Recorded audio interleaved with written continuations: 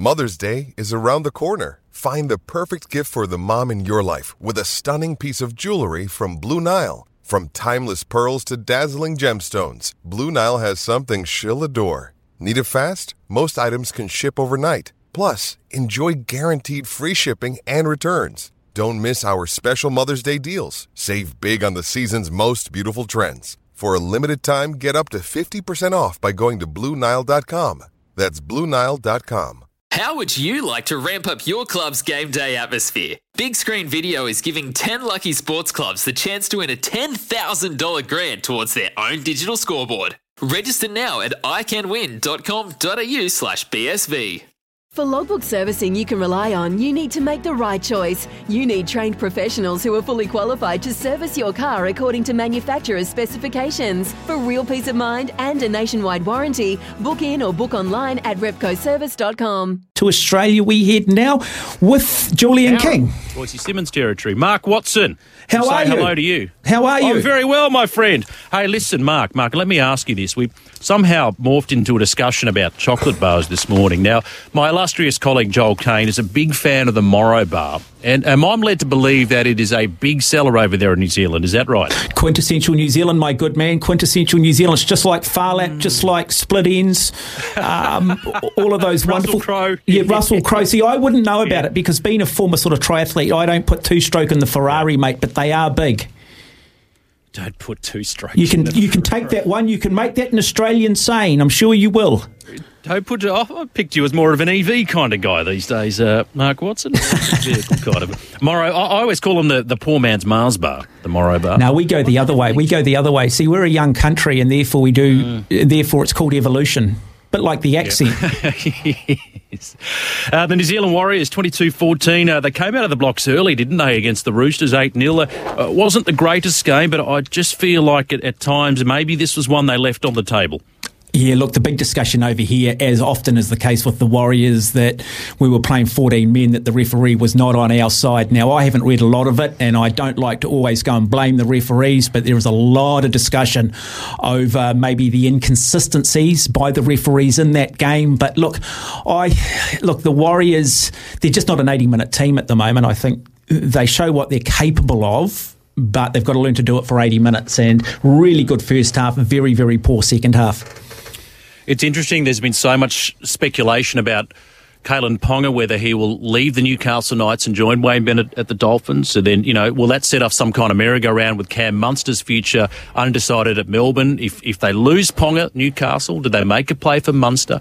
If Bennett misses out on both of them, does he go big for Reece Walsh? What's the feeling over there? Do you feel like Walsh's time at the Warriors is limited? Yeah, look, it's funny, isn't it? At the start of the year, we felt we were going to lose Reece Walsh.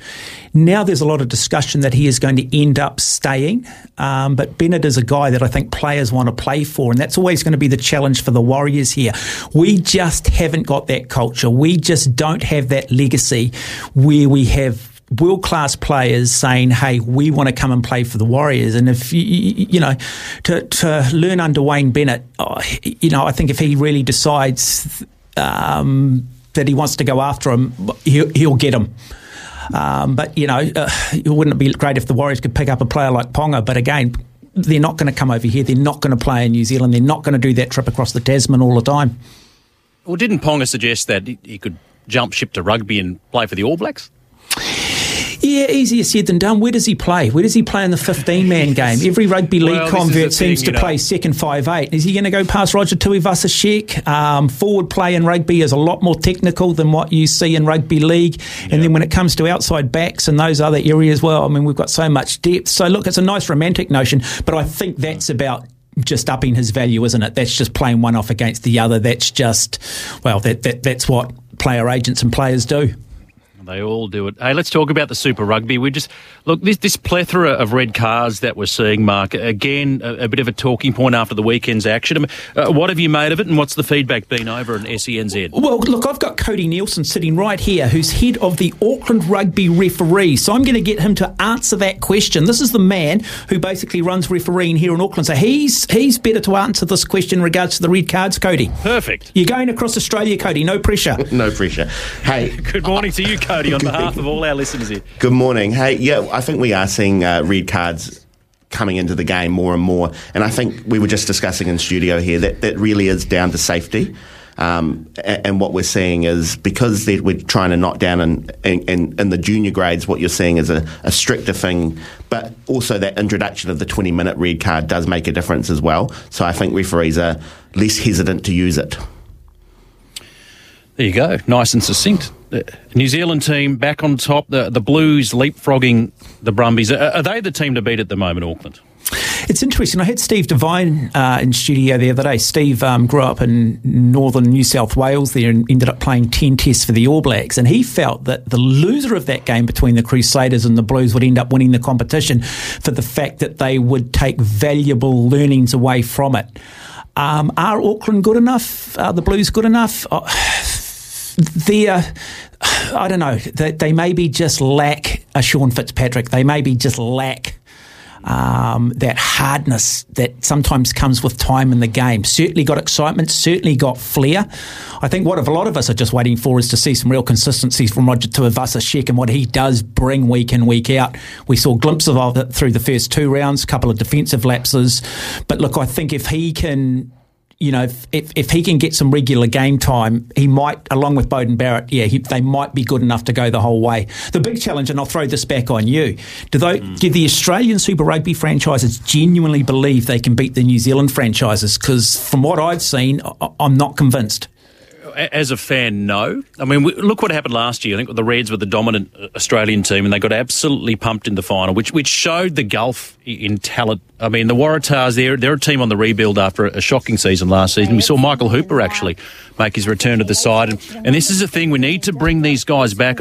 But having said that, the Waratahs in particular, Newsom at fullback, Donaldson looks like he's got some class touch there at number 10. So they're building to the future. The Reds have shown that they've got some class as well. And Brad Thorne now, funnily enough, been mooted as the next potential Wallabies coach, which is really interesting. And a few of the naysayers saying that they don't agree with his methods, and then the Queensland Rugby Union have come out and sort of knocked that on the head and saying, well, this is wrong. Dan McKellar's next in line. Of course, Dave Rennie not going anywhere at the moment. But let me ask you this. I mean, as a New Zealander, how do you feel about somebody like Brad Thorne potentially coaching the Wallabies? Are you okay with it?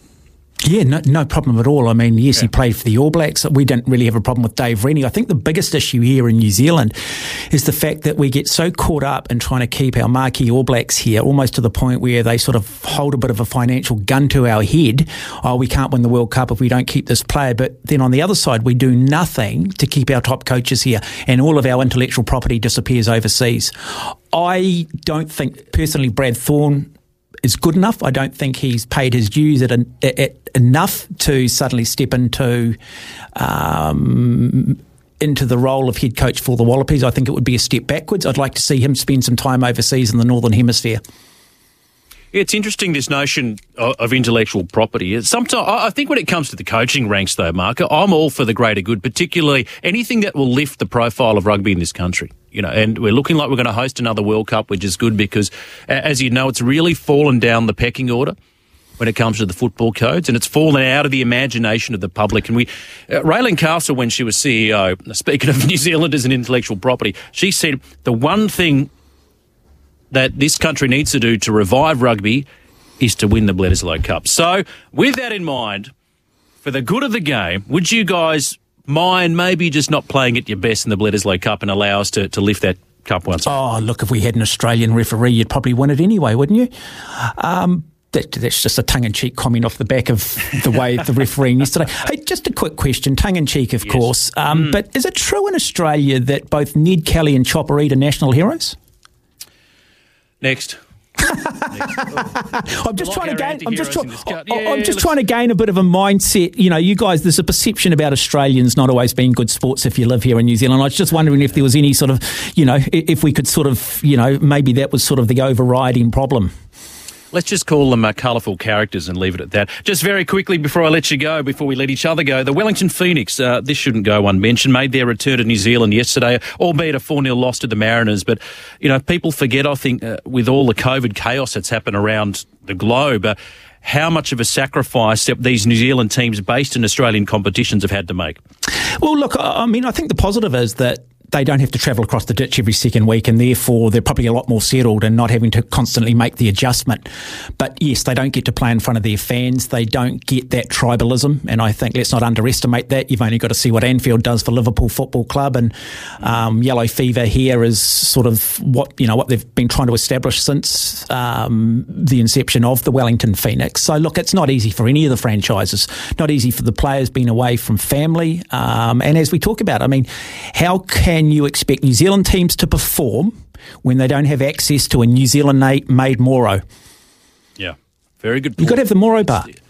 It's all about the Moro bar. Champions. It is the fuel of champions, Mark. Now, what did you learn? Hey, just quickly, what did you learn? Just reinforce this. I want you to say this 10 times. Do not put two-stroke in the Ferrari.